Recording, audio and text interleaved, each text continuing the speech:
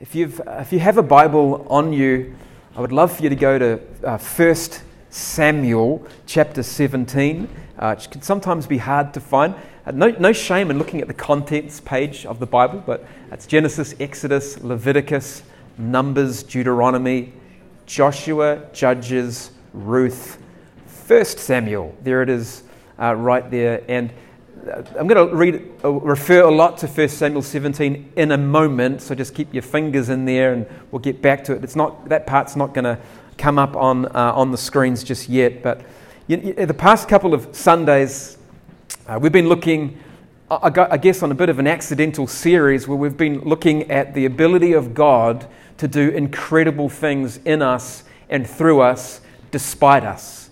Like despite our apparent lack, what we think we may or may not have, despite our circumstance, whether things are going really well or whether we're in a trial or struggling.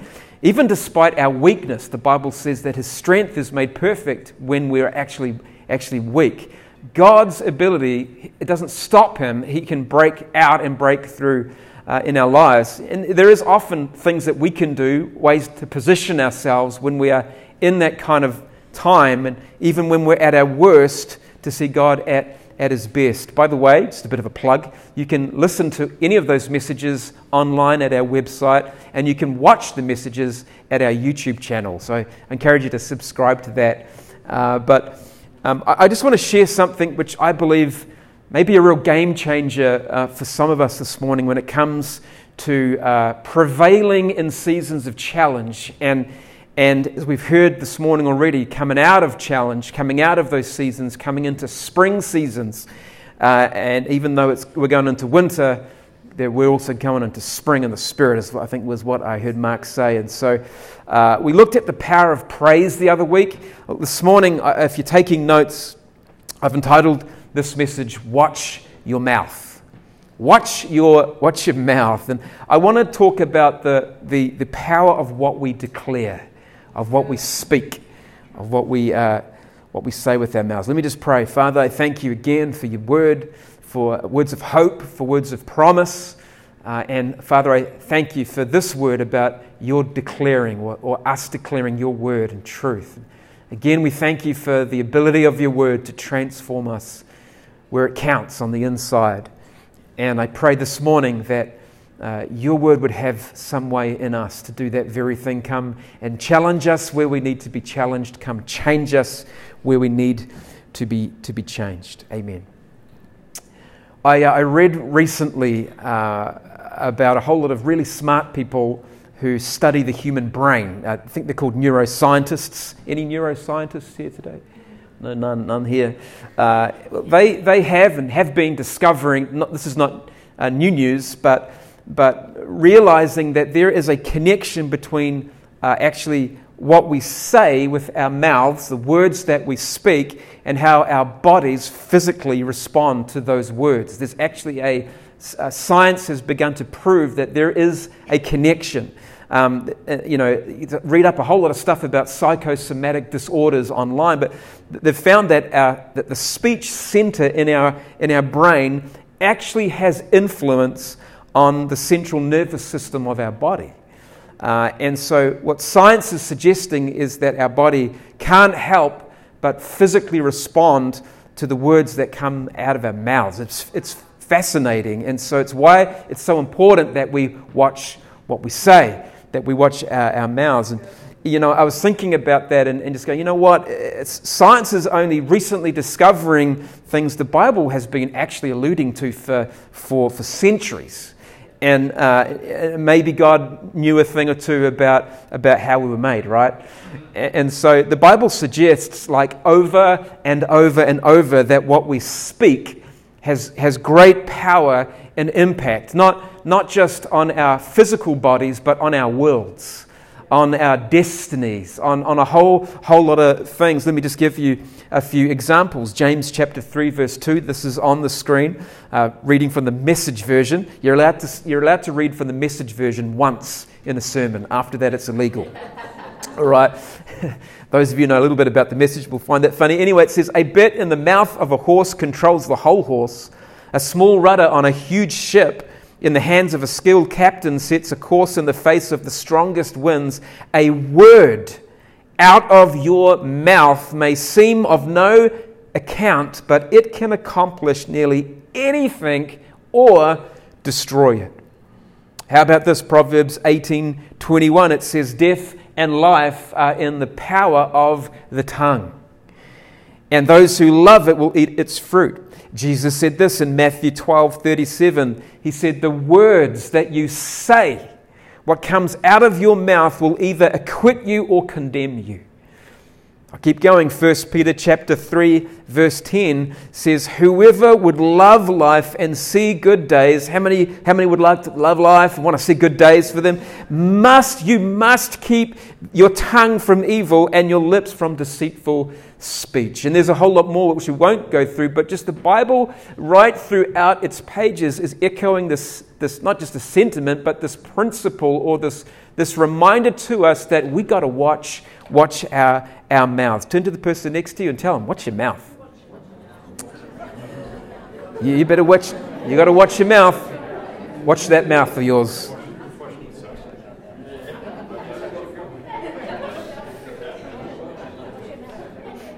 I've been thinking a lot recently, and we've had as a family kind of an interesting past couple of months.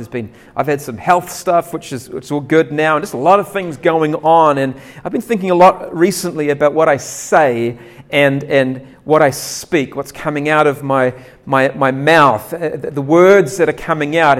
And I must confess they've not always been good through some of this time. And I don't know what it was that I said. And if my kids are here, please don't yell it out. We don't want to know. But it was definitely something negative. I was speaking poorly about something that was going on. And one of my daughters, my youngest, who's not here, she looks at me and she says, Dad, after hearing me say this, I thought you loved Jesus. I go, oh man, that was rough.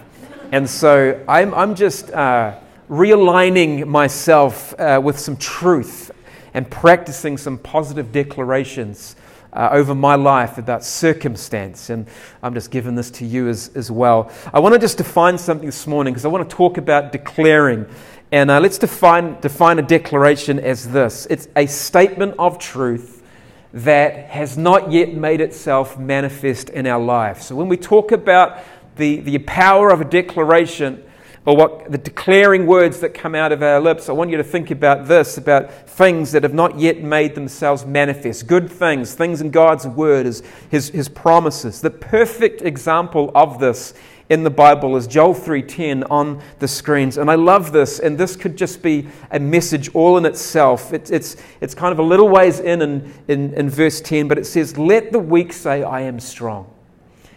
Just think about that statement for just a moment in the light of a declaration. Let the weak speak, I am strong.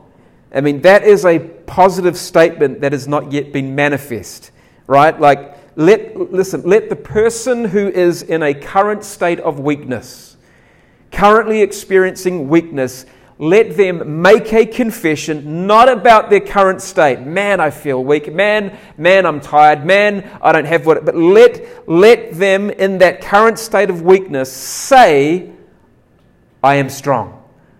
While you are weak, declare you are strong. Do you get it?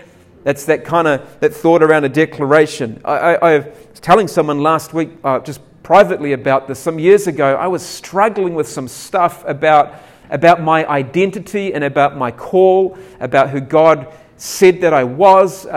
And I got to the point where I realized I had to write down some positive declarations until I actually came in line with what God had said. And so I wrote these all down. I printed them off. I even laminated them. And I stuck them on the mirror of our ensuite. And every morning as I was brushing my teeth, I would read these things out aloud. And I would keep declaring them out, speaking them out, confessing them, even though I didn't believe it until I did. The funny story with that is we put our house on the market and the statements were kind of weird. Like, they were private, they were just, they wouldn't have made sense to too many people. We had an open home and we left the house with the dog, and then I realized oh my gosh, I've left those declarations on the vanity mirror. Anyone who goes in there is going to go, what? Anyway, it was kind of awkward. Yeah, anyway, but in 1 Samuel 17, if you've got your apps, your phones, or your Bibles there and open, is the story, and I reckon one of the greatest stories, I shouldn't say the greatest story, but one of the great stories in the Old Testament, the story of David and Goliath. And it's the sort of stories we read to our kids, but I was reading this one the other day to my children. This is not a child's story. It's gruesome, but there's no kids who are going to...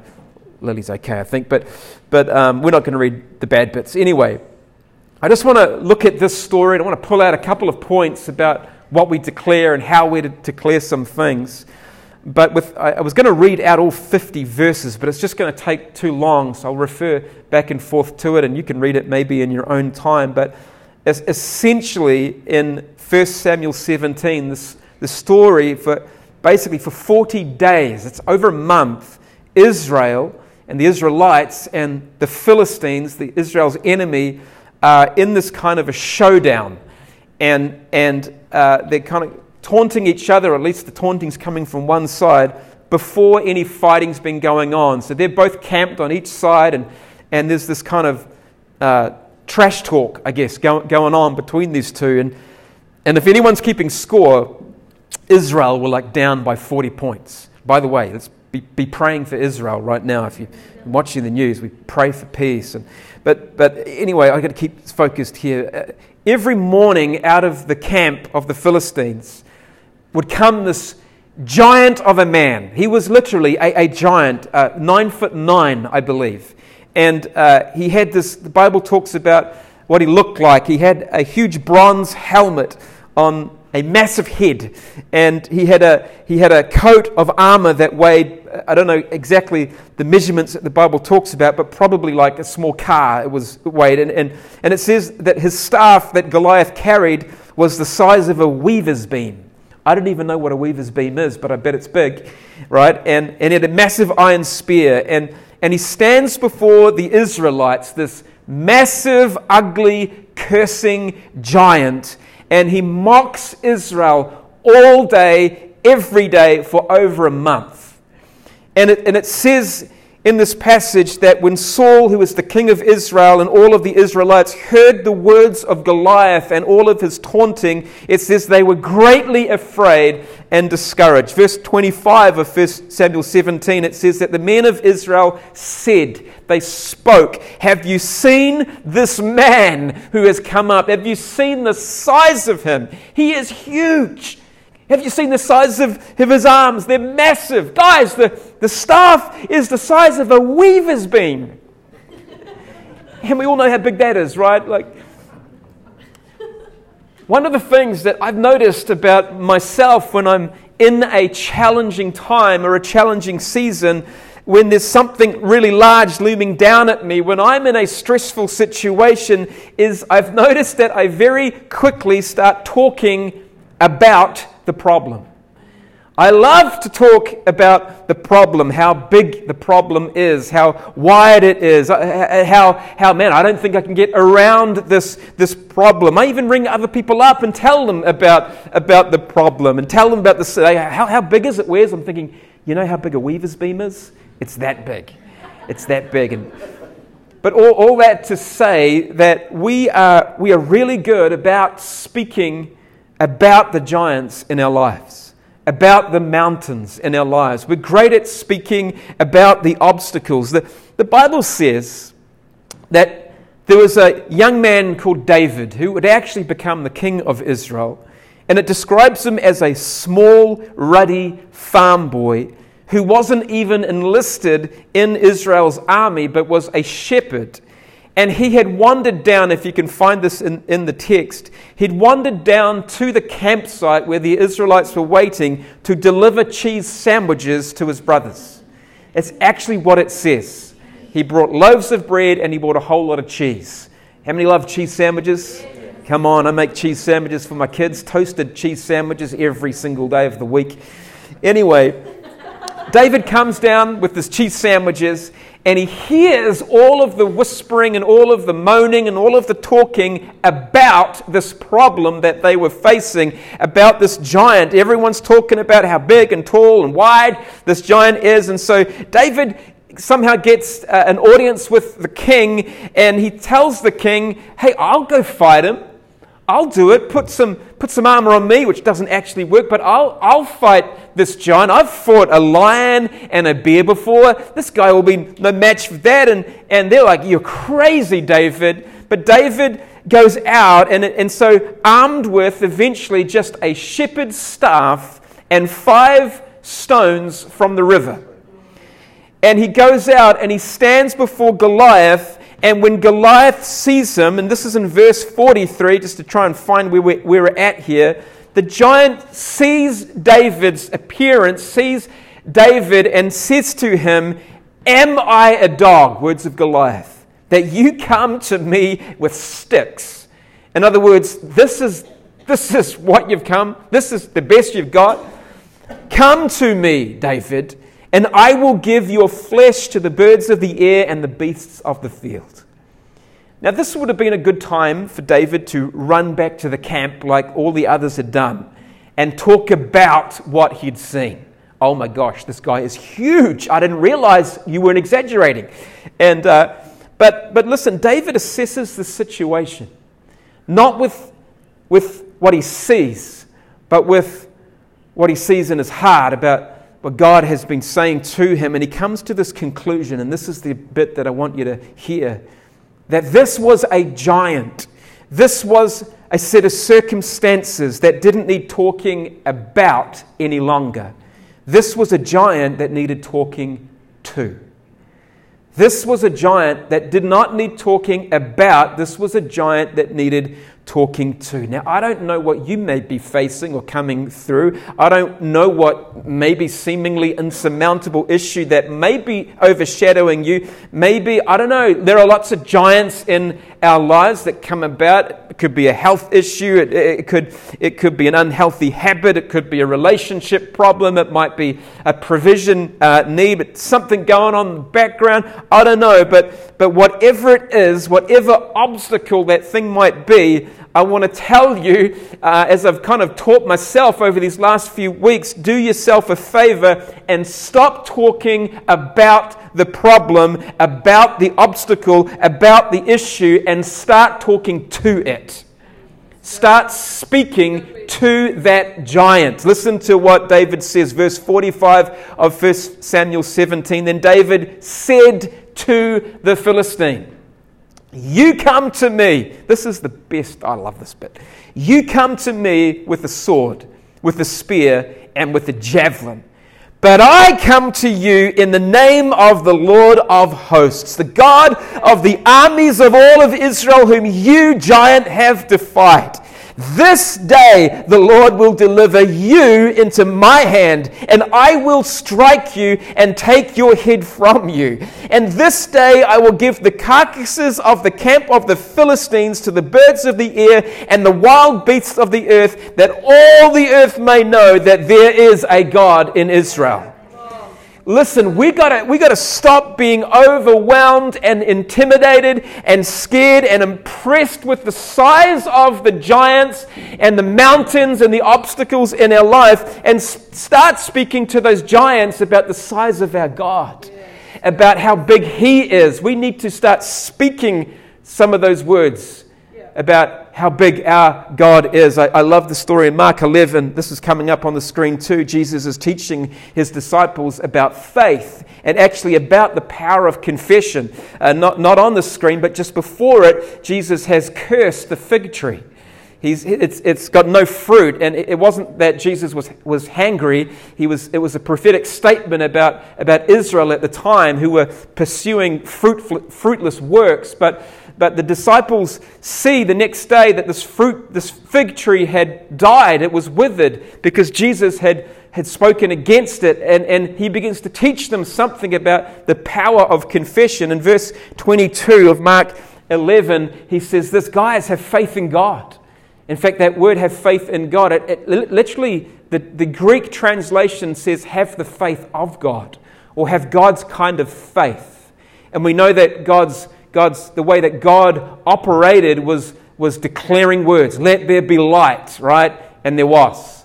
What God speaks happens. And he says, have the faith of God. Have God's kind of faith. Have faith in God. For assuredly I say to you, listen, whoever says to the mountain, be removed and be cast into the sea, and does not doubt it in his heart, but believes that those things he says will be done, he will have whatever he says. Now, just look at this. Whoever says things about the mountain, no. But whoever speaks to the mountain and says, be removed and cast into the sea, and does not doubt, but believes those things that he speaks will be done, he will have whatever he speaks. Notice the promise here is not to those who talk about the mountain, but those who speak to it. I hope you're getting this, because it's so important. Israel spoke about the giant, and it got them nowhere. It got them in their tents with their knees knocking. But David spoke to it, and he got to declare some things in faith to the situation that he was facing. And so we just keep going with this, because there's a really interesting thing about when we declare what is not yet as if it is. If the words that we speak are spoken in faith, declaring things that God has spoken to us, even though it doesn't look like it's happening, even though the circumstances look dire or look too big, there's something powerful about speaking and declaring God's word to that. It says that if you read this verse 6, I think it is. I don't have it actually up my book and Bible, and I can't actually read it anyway, but it's too small. I've got glasses now, but anyway. Actually, I am going to try and find it. It's not verse 6. It says in the story that David, when he speaks to the giant, he tells Goliath that he's going to take off his head. I don't know if someone can yell out the passage here, the verse. He would take off his head and feed his body to the air and the beasts of the earth. 46. Verse 46 of 1 Samuel 17. He tells the giant that is what's going to happen. That was his declaration, speaking to the giant. I'm going to remove your head, and I'm going to feed your head to the birds of the air. Like I said, it's a little gruesome, but just I want you to think about that statement. Not exactly not what's happening, but just think about the way he says that. Because when I read that and I don't read what happens next, the very first thing I think of is, how are you going to do that, David?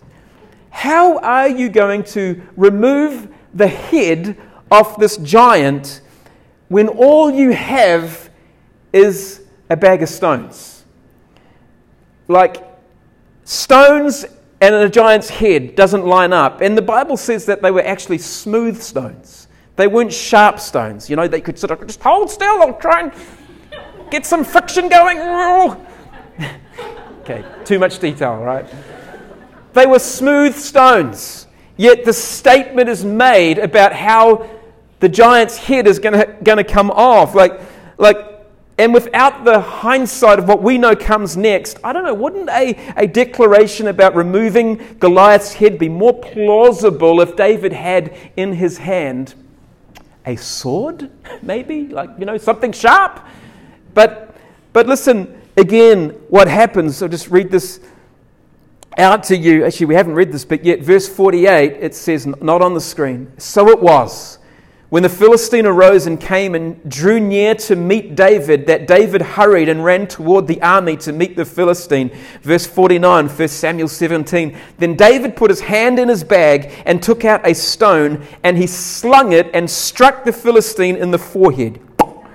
That's the noise it would make. So that the stone sank into his forehead, and he fell on his face to the earth. So David prevailed over the Philistine with a sling and a stone, and struck the Philistine and killed him. But there was no sword in the hand of David. David! And verse 51 says, "Therefore David ran and stood over the Philistine, took his sword and drew it out of his sheath and killed him and cut off his head with it." Gross, I know, but what a story. And what a prophetic declaration that he just made about an impossible situation, about one's head coming off one's body with nothing in his hands to do it in. I love how David's confession of what he would do to that giant, looking down at him, was such a great declaration of what was not yet but would be. And it brought God, I believe, into active aid into that situation. He did not have the resource. He did not have the means. He did not have the height to reach. You're like, just wait a second. No, just, could you just bend down a little bit? He didn't even have a sword, but he began to declare a better future over that circumstance. He began to speak, not about the giant, but he began to speak to it and about what was going to happen. And listen, when we speak out of what God has said, what God has spoken over us, when we watch our mouths, when we stop talking about how bad it may be, when we engage God and declare God's truth over our situations, we engage the living God and bring Him into active aid over our lives. And many of us, and I say many of us just to kind of include you because I'm talking about myself, but we make declarations so easy about what we see rather than what God has said. And there's sometimes a huge difference. We take a look at what we see and then we start to confess things about what we see. We see trouble.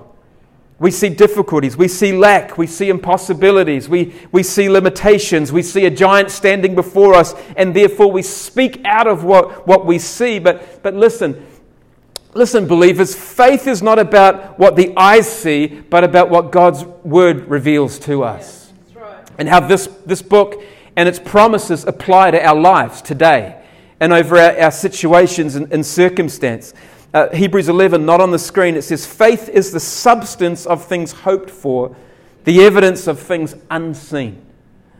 Our faith gets to declare things that have not yet manifest so that they may. I don't know if this is on the screen, but I think it's a quote from, I don't think it's there, a quote from Augustine. He said, "Faith is to believe what we do not see, and the reward of that faith is to see what we believe."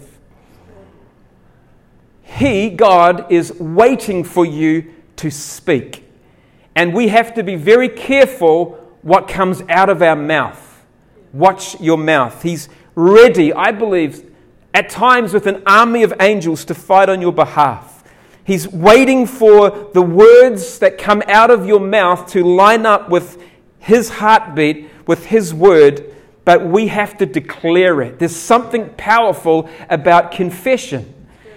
In fact, the way to come to Christ, Romans talks about, is that we confess with our mouth what we believe. It's not enough just to think sometimes, to think these thoughts. There's something about declaring it and speaking it out. Let the weak say, "I am strong." Not just kind of, thinking, "Oh, I am strong." No, actually declare it, that you are strong. I can do all things through Christ who strengthens me.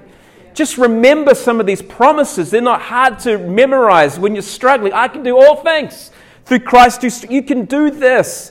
You can do it. You will see that breakthrough in all things, in every trial and challenge. You are more than a conqueror because of who is in you.